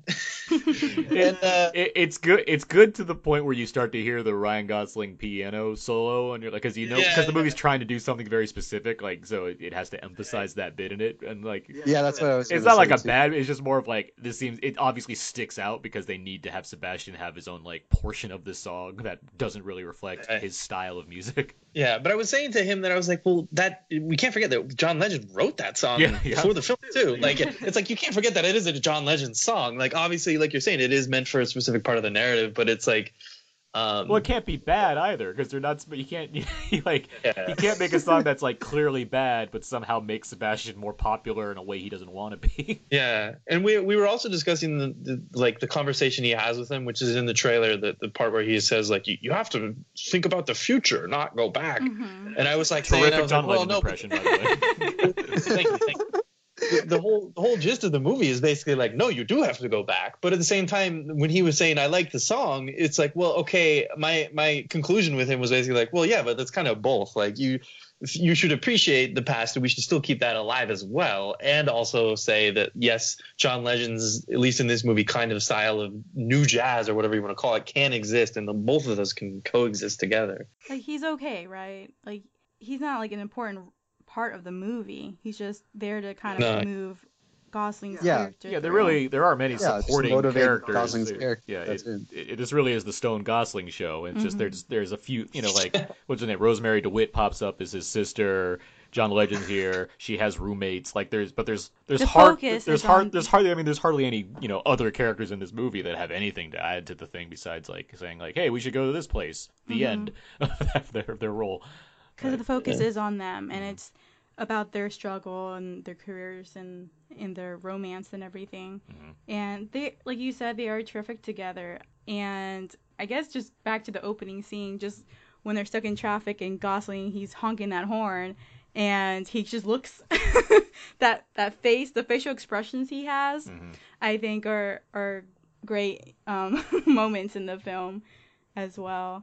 And I'm glad that like the both the most annoying and funniest running joke of this year might be Ryan Gosling honking his horn for prolonged periods of time and just standing there, right, with his face. And I mean, Emma Stone too, she has a way of like conveying expressions. I mean, they're both. Well, actually, I'm not too sure about Ryan, but Emma Stone's been cabaret. She's been on Broadway, so there's a lot of moments. Can you confirm that one? Anybody? I don't know Ryan Gosling to if be he's a been? song and dance man. Or like he's been in theater. I've been having this moment with sitting with Aaron a lot in movies, and I turned to him like for Adam Driver, for example, in Patterson, I was like, did he do theater? It feels like he's been in theater, and like I can feel that and see that when I'm watching the film. So for La La Land, there's this moment where Gosling's in his apartment with his sister, and there's a scene of he's just like standing, the camera kind of tracks towards him, and it just feels very theatrical. And the same thing with Emma's. She's great because like her vocal range, like there's It's more expressive than Gosling's is. There is, yeah. Any other thoughts on La La Land, guys? Yeah, I actually have something I want to mention. Okay. Well, first off, Aaron, I could talk about this for hours, but the ending is interesting. But never mind, we won't talk about that. But no, one of the things I wanted to mention, also specifically because Mike talked about this earlier, was choreography and dancing and how great it is in this. But one of the things I loved was the second time I saw it, I noticed that in the duet scene, which is the sort of first time they meet after the party and they're like walking down up in the hills. Yeah. Yes. They come to that moment, and it's the tap dance number, which is obviously like a throwback to great tap dance numbers of musicals past. But what I noticed is that she doesn't have the right shoes on, and then she in her bag has tap shoes. And for some odd reason, Ryan Gosling is wearing tap shoes, but she has tap shoes in her bag. And during the scene, she takes them out and slowly puts them on. And you should, when the next time you see it, if you haven't seen that, it's so great because it's like instead of a scene where she just has them on, or instead of they just cut and she just has them on or something, it's like she actually goes through the process of putting on her tap shoes, like getting prepared to do the dance before she, in terms of narrative, actually knows that she's going to dance. But it was so great because it was almost like this is what I like about Damien Chazelle, and he knows what he's doing, is that he embraces that idea. Like he's like, you know what, this is a musical. We are gonna have her like proactively put on her tap shoes and get ready to do a dance number with him. Like screw it, we're just gonna show that happen. And there's a sense of logic to it because she's been walking up and down this hill trying to find her car, and so she's in her heels. And like my feet hurt. I want to change my shoes, and that's the shoes that she has. I mean, any female knows you try to bring like another extra pair unless you end up being barefoot walking around after heels. Yeah, but and some people just have taps on their shoes. That's but how it works. But her character, she goes to audition for Rose a lot. So who knows? Maybe she was for a tap dancing role, and so she actually, a tough talking tap dancing police officer. But that scene is really great, Alex. Like I love how Gosling's character, like he kind of pushes the dirt while she's trying to put him on, and then she does that look, and then goes back into her bag and gets the other shoe to put on. It's fantastic. It's a Gene Kelly type moment. It's great. Yeah. And it's so great with the choreography because they play around the seat, they jump up onto it, and they play with the pole, and it's all so natural, and it's just like it's so beautifully done and so great to watch. Which is why I was mentioning Mike's point, because that's like it goes back to this beginning of this episode where we were talking about how like what makes a musical great. The choreography in this is so great, and it plays into each scene so well. I mean, we've talked about the opening number so much, but that's the perfect example of that. But so much of it does the rest of the film. Yeah, that's all I had to say. I want to talk about it more. No, I mean, because even like the final 15 minutes is like this, without saying too much, it's just them like dancing around different sets and things. And it's like, oh, this is so fun to see them do that. And so super good. Fun, because like I turned to Aaron and I was just like, I kind of push a little bit on his hand because I really one of my favorite films is Funny Face, and that's the film with Fred Astaire and Audrey Hepburn, and Emma Stone, she has like the balloons and she's like standing in front of the Arc de Triomphe, and so that's towards the end, Alex, like you were saying, like you sweeping into different sets and like also being on the scene like an American in Paris, so it's just like so many great callbacks to these great musicals, and it's fun to see. Yeah. I think we can all agree that the film is quite terrific. I would say. I still haven't found the other Michael Lee who hates it. Yeah. This is why I'm seriously concerned. It's hard to like there was someone I was arguing with on Facebook who was like, "Oh, I didn't find any joy in it." I'm like, "What? How? I don't understand it." It started off bad, it only got worse. But no, yeah, obviously, cloud hanging over that person. Obviously, we all really like the film quite a bit. I think we can unanimously say see it in theaters right away when you get a chance. It does expand on December 23rd, I believe. It starts to expand to more theaters in the U.S. at least. I don't know about No, Alex. next weekend. Isn't next weekend? I mean, it probably It expands and then wide release on like the Christmas weekend. Yeah. Okay. So Yeah, it's like 200 theaters next weekend, and then like wide release in Christmas. okay. So Well, And then for me, it's like next March. uh-huh. No, I think it's January in Europe.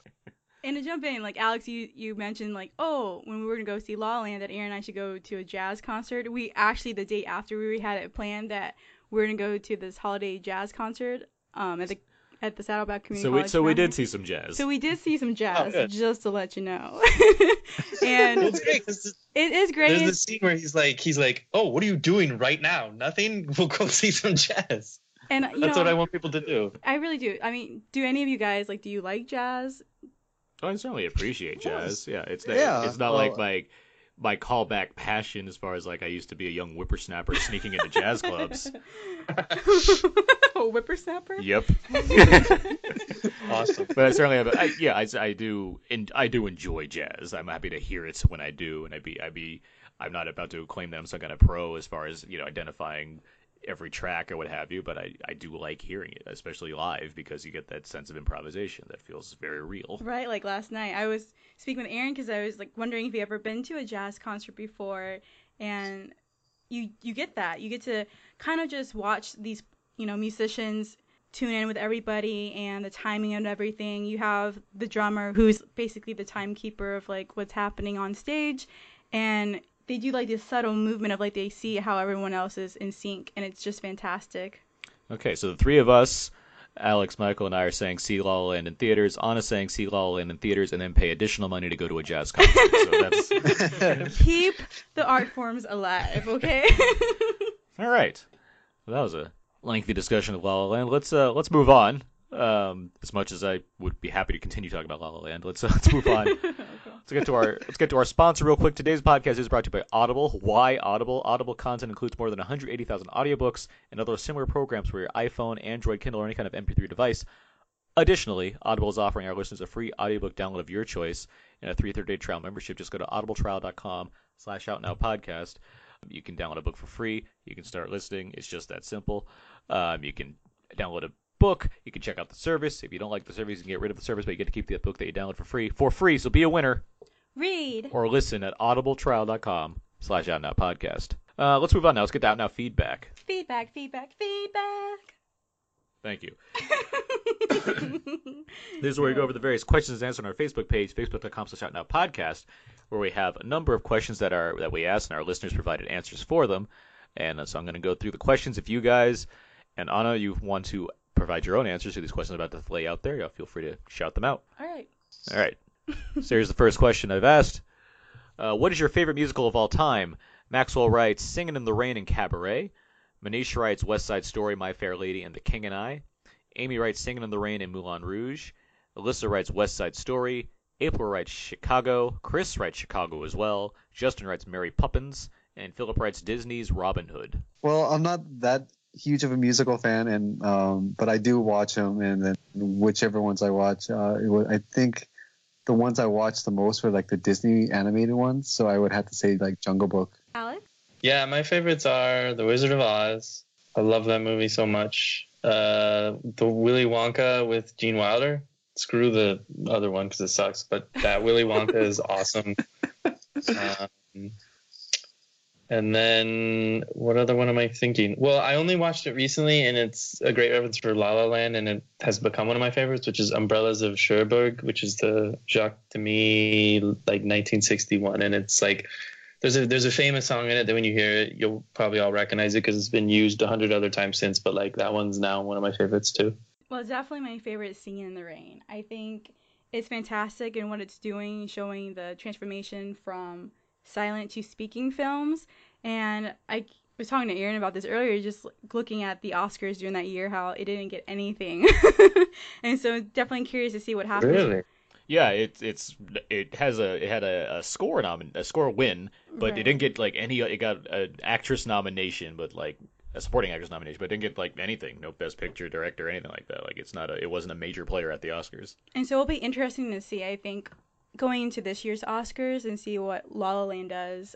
And I know Aaron was saying how it's definitely a thing with the audience since they didn't like musicals back then or really have embraced, that type of cinema. Well, certain films Then- that are, it's only Sing the Rain's more ahead of its time than other films, or like Right. other musicals are more standard for the time and could have got their, that kind of acclaim that they got at that time. Where now the Oscars likes to It's look back at nostalgia. things and Yeah, Oscars love movies about Hollywood too. So Right. you can't think And- about that. And so, like, definitely Singing in the Rain's a favorite.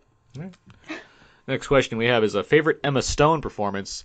Jay writes Easy A, although I enjoyed her in pretty much everything other than movie 43. Justin writes Easy A as well. Chris writes definitely Zombieland. Philip writes Wichita and Zombieland. And Mike, you added, does her cameo scene in Popstar count? It's a good scene. Does it? I mean, come on. It's a funny I scene. thought that was pretty. That's a funny scene. I already provided my answer. Yeah. Well, I guess Easy A. I haven't seen that in a while. Yeah. Easy is like the go-to answer. That's the one I can think of. I'm trying to think of I other think so, too. Emma Stone performances. I like where, she's the Zombieland, too. highlight. Like, Everyone was saying Easy A, so I was like, yeah, I don't want to say Easy A again. So I was like, oh, she was in Popstar. she is good in Birdman. Like she got an Oscar nomination Oh, yeah, for it. yeah. Like, Oh, Birdman. Yeah. That's Wait, did she one. get the Oscar? Or I no, thought she was got the just nomination nominated? though. I would go from, since you mentioned that, I totally forgot about Birdman. Yeah. Birdman. Yeah. Next question is favorite film that uses the city of Los Angeles. Amy writes Drive, The Nice Guys, and I'm expecting La La Land to make it a Gosling trifecta. Mike, you wrote Drive. Yep. Justin writes To Live and Die in L.A. Jay writes either L.A. Story or L.A. Confidential. Tammy writes Training Day. Manish writes Nightcrawler. Philip writes The Sandlot. Sandlot in L.A.? That's what I was thinking too when I saw that answer. Like, Sandlot? I guess. I mean, the Where is character it? goes It's like to Dodger Stadium, but that's about it. That's all I could I thought it remember. was in like a nondescript small town or something like that. maybe it's a suburb. Well, Nightcrawler, I think. Nightcrawler's a great one, yes. I am a huge fan of L.A. Confidential. I'm trying to think of movies that really highlight L.A. Mm-hmm. I was gonna say Chinatown's great. Chinatown, yeah. Chinatown. La La Land. Double Indemnity set in L.A. People don't really remember that very I'm gonna much. just but- say La La Land. That's probably the best answer. I was like, to Amy's answer, I was going to go, Gosling should just do like a tour of LA with some random people, like some sort of movie marketing scheme. Like, oh, we're going to go on a tour of LA because he seems to like know the area like the back of his hand now. Collateral and Heat are answers that I have right now. Michael Mann knows L.A. quite well. He hates those Oh yeah, streets. Collateral was great. Yeah. Heat is awesome. Yeah. Yeah. I was gonna. Yeah. The only other one I throw in because this encompasses everything is a documentary called Los Angeles Plays Itself. Okay. Have you ever heard of it? Yeah. It's like I think it's like 3 hours, but it's basically this really impressive documentary that covers. No, it's like a long thing because it covers all like the idea of making a film in Los Angeles, and it covers how filmmakers have glorified the city, and it's really really fantastic. It's like I watched it when I hated LA, and I was like, you know what, LA is kind of cool. It was another one of those movies that made me actually appreciate LA by the end of it. So if you really want to learn more about making movies in Los Angeles, watch it. Los Angeles Plays Itself is the name. All right. Next question we have favorite musical performances in a musical or otherwise. Manish writes Gene Kelly and Singing in the Rain. That sequence is still the gold standard of musical set pieces. Philip writes Drive It Like You Stole It in Sing Street for the scene even more than the song. Marcus writes Carl Anderson as Judas in Jesus Christ Superstar absolutely kills it. Chris writes anyone singing Marilyn Monroe from the musical Blood Brothers. And Brandon Peters writes Andre Braugher's Freebird in duets. This makes me want to revisit duets almost. Oh, I mean, I was gonna say anything Gene Wilder does. Yeah. Okay. He's like, he's not the best singer, but just like he brings this gravitas to his musical performances. It's so great. Yeah. I guess, ain't nothing new. Ain't nothing new. I don't know why I'm saying that way. But maybe thinking about jazz and blues right now. But Gene Kelly. Just Gene Kelly. Yeah, and also, I mean, think of other musicals and like Showboat. There's great roles in that one being played. Okay. All right. Yeah. I was like totally at the time because I don't think I've seen it in 10 years since it came out, but I was way into Dreamgirls. I think it was Jennifer Hudson, right, who had like that one main role in it, which was like I went like crazy for. I think it won a couple Oscars, didn't it? She won an two. Oscar. Yeah. Yeah. I remember being Eddie like, Murphy it was did. one of those like, oh, I heard all the buzz, and you're like, oh, is it gonna be good? And then I went to see it, and I was like, oh my goodness, it's good. And she really stands out. That's all. All right. Our, I was just pausing because I was going to sing that song that she sings, so I was like, never mind. Our next question is favorite lead character in a musical. Manish writes Eliza Doolittle from My Fair Lady and Anita in West Side Story. Philip writes Betty Haynes in White Christmas. And Justin writes Ted Hamilton, the Pirate King, in the Pirate movie. For leads from musicals. I'd have to like think about this now that I'll say Jack Skellington in The Nightmare Before Christmas. He's so optimistic about things. He's the Pumpkin King. Gosh, I'm like losing the name right now, but he's not the lead in Singing in the Rain. Cosmo? Is it Cosmo? I think it's Cosmo. Is it Cosmo? And even though like Gene Kelly is great in that film, I feel like Cosmo, like even though he's not I know it's a lead answer, but I'm gonna just say Cosmo. Okay, all right. is he the one who does like the Flips and he does a does. lot of the really creative dancing that doesn't get nearly as much credit as Gene Kelly does. right? All right, last question that we asked here. Impressions on any of the movie trailers that have come out this past week. Justin writes, Spider-Man looks interesting. Haven't seen the other twos. Although I saw the Baywatch one, it looked promising. I mean, it's got The Rock in it. So there you go. All right. We talked plenty about the trailers this week. So now we get to our questions here. We got one question thrown our way, and it's from Justin. Again, he writes, I recently saw Moana again. When she's in the cave and sees what her people used to be, made me feel a little emotional the second time around sitting next to my two sons. So my question is, have you ever felt like you were meant to do something else? Like there was more that you were supposed to do? No. No, I'm kidding. I think isn't that like the great challenge of life is to try and do. I think that speaks to our general youth between the four of us that we're not. Yeah. I don't think Find we're your purpose. I don't think we're old enough to have gone beyond the lengths required to have accomplished things that we want to accomplish in life at this point. I should have went to law school. I want to turn the question back around on the guy who asked it and be like, what do you want to have done? What is it that he has want to have done? Or maybe he doesn't know the answer to it, but like, what made him think of that? What is it that he wants to be doing? Well, Justin, that's more interesting to me. I'll throw the question back at you. Although I'd like to think that you have two sons, I'd like to think that feels like an accomplishment in itself right there. Yeah. I'm sure you're a great father, but yeah, if there is something that you can think of that maybe you want to express in some kind of answer, that'd be great. But yeah, as far as we're speaking, I don't think any of us. I don't want to speak for everybody. If you have something you want to add to that, I would say there's still time.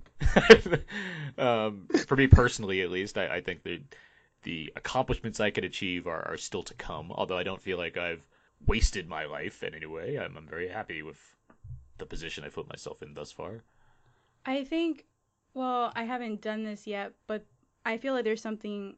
It's not like I'm supposed to do. I would like to do this. And Aaron knows this. Like, I get very emotional when it comes to homelessness.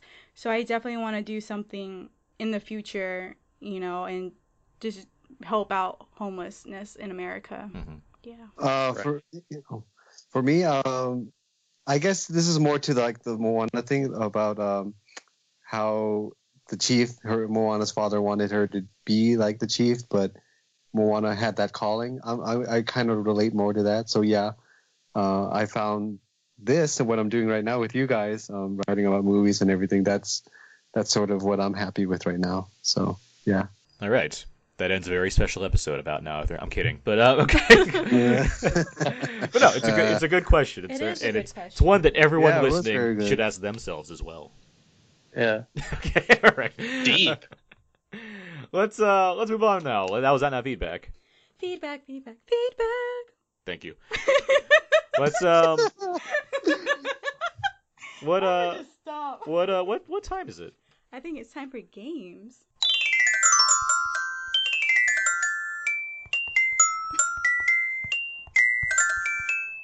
All right, I think you're gonna have Quartz come calling for you to help him out on his next. That was, of course, the improvised Score. theme for games, very much La La Land inspired. And Anna, I believe you've created a game for us this week. I do. Are you guys ready? So the title of the game is Lala, what's the name of that show tune? Oh, no. Like la la. Hey. I got it. And so I'm going to either speak it or try to sing. We'll see what happens here, and you just have to name the musical.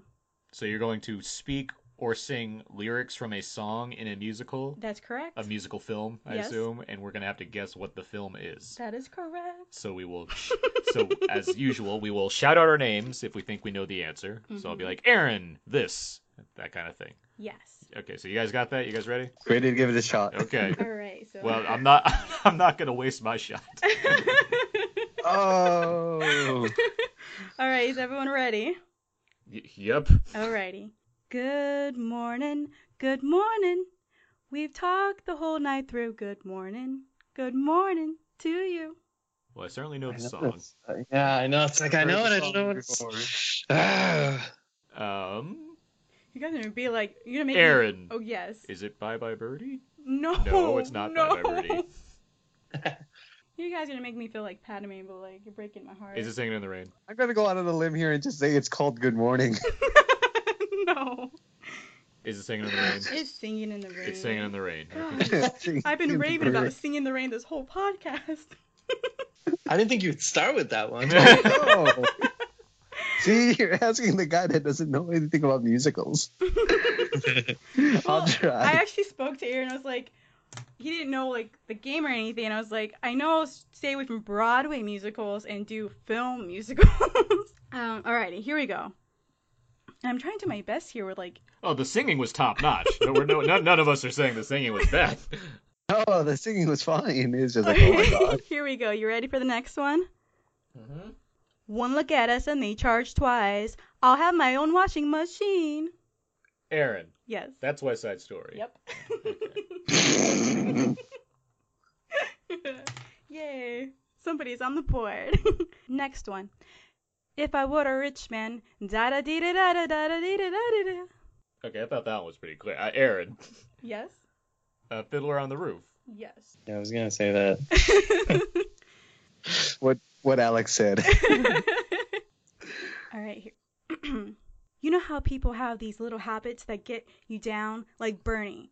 Bernie likes to chew gum. No, not chew. Pop. Oh man, all of these I know, and then it just is It sounds so familiar to me, honestly. Yeah. You got a hint? Can I get a lifeline? Yeah, well, it's like the next line of the song, or does that give it away? I think it probably would, but well, actually, I think this is the one Emma Stone was in. Yes. Cabaret? Michael Oh, says wait, is she in Cabaret. Cabaret? No, it's not that one. Oh, okay. Well, then I failed. I don't want to give it away. Well, He had it coming. He had it coming. Da da da da da da da. Is it Chicago? Yes. Ah. Yes. Oh. Yeah. Wait, Emma Stone was in Chicago? No, I think was she Cabaret or Chicago? I get those mixed up. I think, Cabaret. It was in Cabaret. That's what I remember. I think Emma Stone was. You want to look that up? I she's don't not in know. Chicago. No. Okay. Alrighty. Good job, Alex. You're on the board. I got rhythm. I got music. I got my girl who can ask for anything more. Oh my gosh. Again, it's like all of these I know, and then It just. stars. I'll give you some stars. Gene Kelly. Mm-hmm. He happens to, go to another country. Aaron, Yes. An American in Paris. Yes. Gosh, you guys got to get these soundtracks. I do. Luck be a lady tonight. I'll see it. Luck heard be this a before. lady tonight. Luck be a lady if you've ever been a lady. Luck be a lady tonight. I'm actually looking forward to this film adaptation. If that helps. Wait, it's not a movie yet? You only know it's Frank Sinatra. That's it. Yes, little girls have these toys, and gentlemen can also be called this instead. Is it Aaron. Guys and Dolls? Yeah. Oh, were you about to say that, Aaron? Yeah. Oh, actually, I was thinking On the Town, or Out on the Town, for example. But, okay. You guys are making me get all flustered because you're not getting these. Yeah. All right. It's not your fault. It's our fault. Don't No. worry. Yeah, it's No. like I said, it's my It's fault. gonna I get didn't- easier. Okay. So you guys better be really ready. This is gonna be super easy. All right. You ready? Follow the yellow brick road. Follow the Was yellow it brick road. Alex? I Was it heard Michael. I heard Michael. Michael first. Wizard of Oz. Yes. I needed a point. We got 3 more of these. Okay. I can still catch up. And this is another easier one. Just listen in. I am 16, going on 17. Aaron, Mike? Yes. Singing in the Rain. No. Sorry, Sound of Music. Sorry. I had S in my head, and I said that, no, Sound of Music. I meant to say. Give that one to you. Yeah. Why not? Yeah. I'm like, I just had an S, and I said sing, and I was no Sound of Music. Yeah. Alright. This is another easy one. Okay, got those hard ones out of the way, you guys. Just a spoonful of sugar helps the medicine go down. Yes, Michael? Mary Poppins. You got it. And here we go. Last one. Okay, you ready? Yeah. This is an easy Okay. one. So Okay. I was like, wait, this is a long pause. Stranded at the drive-in, branded a fool. What will they say Monday at school? That one I kind of got off a little bit, but Alex, is it Grease? yep, Yeah. you I got was Oh. thinking about that. Yeah. Or drive-ins. I was like, it must be Grease. it. It seems like it was a close game. It really was. We have Alex at 3, Aaron at 4, and Mike at 2. All right, so I Okay. won. Good job, guys. That's how you play La La La. What's the name of that show too? I just My last one, there needed to be a tiebreaker, was there is a castle on a cloud. Yeah, I like heard to that. Go there in my sleep. Yeah, this is Phantom of the Opera. You know, I was gonna put Phantom of the Opera. I'm so sorry, Alex. I didn't put one for you. It's Les Mis. It's Les Mis, yeah. Les Mis? What? Really? Okay. You Good should have job, put you Phantom of the guys. Opera. Well, thank you for that game. I know I'm gonna get you all for the new year. Lots of soundtracks. Just, Soundtracks. message Aaron and, get your address. Where's on with those soundtracks? And I'm going to I would love mail that. you guys some soundtracks. Please do. Yeah. I'm serious. Oh, dude. Yeah, we'll leave it in Alex's New serious, York too. PO box, and then he can go pick it up. No, I can give you my German address. Come on. That's just a lot of shipping, dude. Okay. All right. That was fun. Thanks for playing. Thanks for the game. You're welcome. All right. Moving on now. Let's get to Out Now presents what's out now. These are movies that are coming out on Blu-ray or DVD this week, and quite a few here. First up, Suicide Squad, which is going to annoy me because I'm going to get a lot of messages like, that wasn't that bad. And but it is that bad. Let's see. Miss Peregrine's Home for Peculiar Children Oh arrives. boy. I liked it. I liked Tim Burton's movie. I said, oh boy. Talked about it. You were on that podcast. I was on that one. Exactly. Yeah. Let's see. Ben-Hur, the thrilling remake that we all needed. That's my favorite. I'm Um, just kidding. I'm kidding. Let's see. Florence Foster Jenkins. This is the Meryl Streep Hugh Grant movie that I liked, actually. I enjoyed it. Let's see. Morgan, which we talked about earlier. You can skip that one. Let's see. South Side with You. That's the romantic comedy about the Obamas on their first date. Bridget Jones's Baby. Equity. Not good. Harley and the Davidsons, which was like a TV miniseries event thing. Let's see. On Scream Factor this week, Black Christmas and Dreamscape. I like those Scream Factor releases. Let's see. The Legend of Korra, the complete series on Blu-ray this week. Fear the Walking Dead, Season 2. Mm-hmm. On Criterion this week, The Asphalt Jungle. For those that want another John Huston noir, that's out now. And lastly, a couple of more horror titles that have made their way through, I forget which Blu-ray publisher, but Creepshow 2, which is quite good, actually, if you're a fan of Creepshow, the anthology horror series. And Jack Frost, not the Michael Keaton Jack Frost, but the evil snowman Jack Frost horror movie. I was thinking it was Michael Keaton Jack Frost. That's pretty hard. That one might already be on Blu-ray. And that's pretty horrific also. That's on episodes of that now.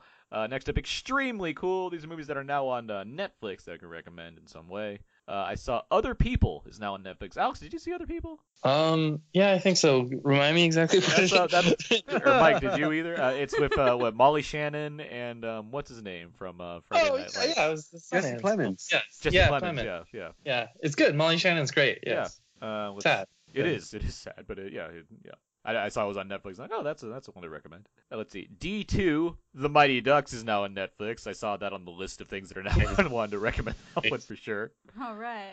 Smash Brothers. There. I like that movie. Yeah, of course. I had my birthday. No, I had my birthday at D3. Sorry. We don't talk about D3 on this podcast, Alex. I'm sorry. What? Not even D3. Oh my god. Wait, is that the one Knuckle Up with No, that's that's Three the- Ninjas. No, not Knuckle Up. What do you call it? With the puck. The Knuckle Puck is D2 Knuckle Puck. with SNL's Keenan Thompson. There you go. Knuckle Puck. SNL stalwart Keenan Thompson. I saw there's something this documentary series on Netflix called Hip Hop Evolution, which is like 4 episodes that goes over the history of hip hop. So I thought that might be interesting. I thought it was gonna be like Dance Dance Revolution or something. Hip Hop Evolution. You can go to Dance Dance Revolution. what do you call it? Dave and Buster's, and it's DDR. game. Yeah, so you just hip hop dancing. I'm just kidding. There's another indie film called Blue Jay, written and starring Mark Duplass, that's now on Netflix. And lastly, there's a film called Spectral that's now on Netflix, which looks like a mix of like Final Fantasy, the movie, The Spirits Within, and like Ghostbusters and Black Hawk Down. Like that's the look I got from the trailer of this movie. And I put it on my queue just because I'm very curious. Because I watched the trailer, I was like, this looks terrible, but also awesome in the same sentence. So there we go. But yeah, so that's that. Next week's show. Next week we'll be talking about Rogue One: a Star Wars story. It's this little indie coming out involving Star Wars. But yeah, that's finally hitting theaters, and we'll be excited to talk about that one for sure. And let's see, last thing we do here: what should people go and see now, and what do you plan to see next? Start with Michael. Michael, what should people go and see in theaters right now? La La Land. No, it's only available in certain cities right now. But what is out right now? I would say Moana, actually. Go out and see Moana. And then what I'm seeing next, I am going to see Rogue One tomorrow. All right. So. Alex, what should people go and see in theaters right now? I mean, La La Land, obviously. But other two I would recommend are The Edge of 17 is fantastic. And if and/or when it comes near you, Jackie, the film yes. Portman. What do you see next? Rogue One. We're all seeing Rogue One next. Come on. Yeah. What kind of question is that? What about you, babe? Definitely, I'm on board. I think when La La Land does expand, everyone should see La La Land. If Lion is still playing, I would recommend Lion because that's one of my favorites as well of this year. And what I'm going to see next, I'm going to go with you tomorrow to save the rebellion and save the dream. And see Rogue One. See Rogue One. I actually, you guys mentioned a lot of the ones that I have. Edge of 17, I think, because it's been criminally underseen, despite being a movie that you think what a lot of audiences like to see. That's still out in theaters. Jackie is quite good. Anna and I talked about that last week on the podcast. Very good film.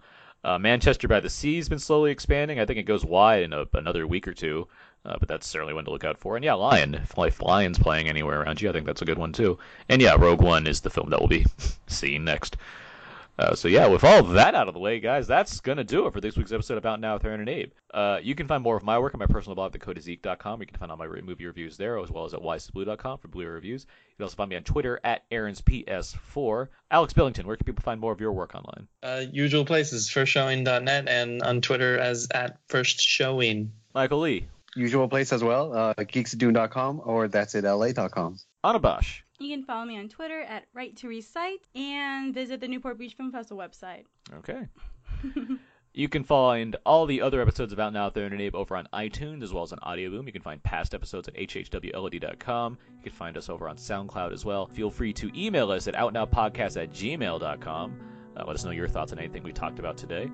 Also follow us on Facebook and Twitter, facebook.com/outnowpodcast and twitter.com/outnow_podcast. And of course, there's our Tumblr page where you can send us plenty of gifs of Ryan Gosling screwing up scenes or something at outnowpodcast.tumblr.com. Alex, Michael, Anna, it's been great to have all of you on this podcast today. It's been fun. Yes, thank you. Thank you so much. Well, that's going to do it for this week's episode. And we're going to talk about Star Wars Rogue One next week. So until next time, so long and goodbye. City of stars, are you shining just for me? City of stars, there's so much that I can't see. Who knows? Is this the start of something wonderful and new? Or one more dream that I cannot make true?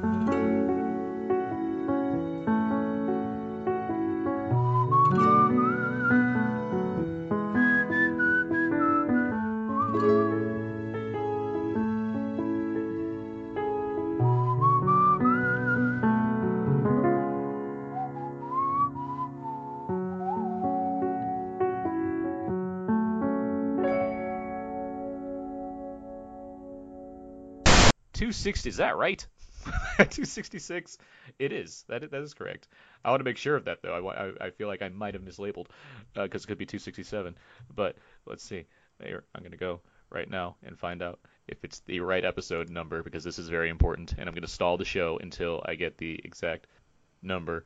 Here, hold on. I'm right. It is 266. Okay, that was very important. I want to be accurate because this is a show about accuracy. That's been the motto since the start. This is episode 200. Gosh, that would be just so amazing now because he looks at the well and that's the way he goes back and forth. He right? sees his own reflection. He's Yeah. like, I'm just a robot that wants to pitch better. Now I want to see that. All right, let's get to the last trailer we're going to talk about. Also discussing the conversation he has with him, which is in the trailer, the part where he says like you have to think about the future, not go back. Mhm. And I was like, Terrific saying, I was John like, well, Legend no, impression, by the way. thank you.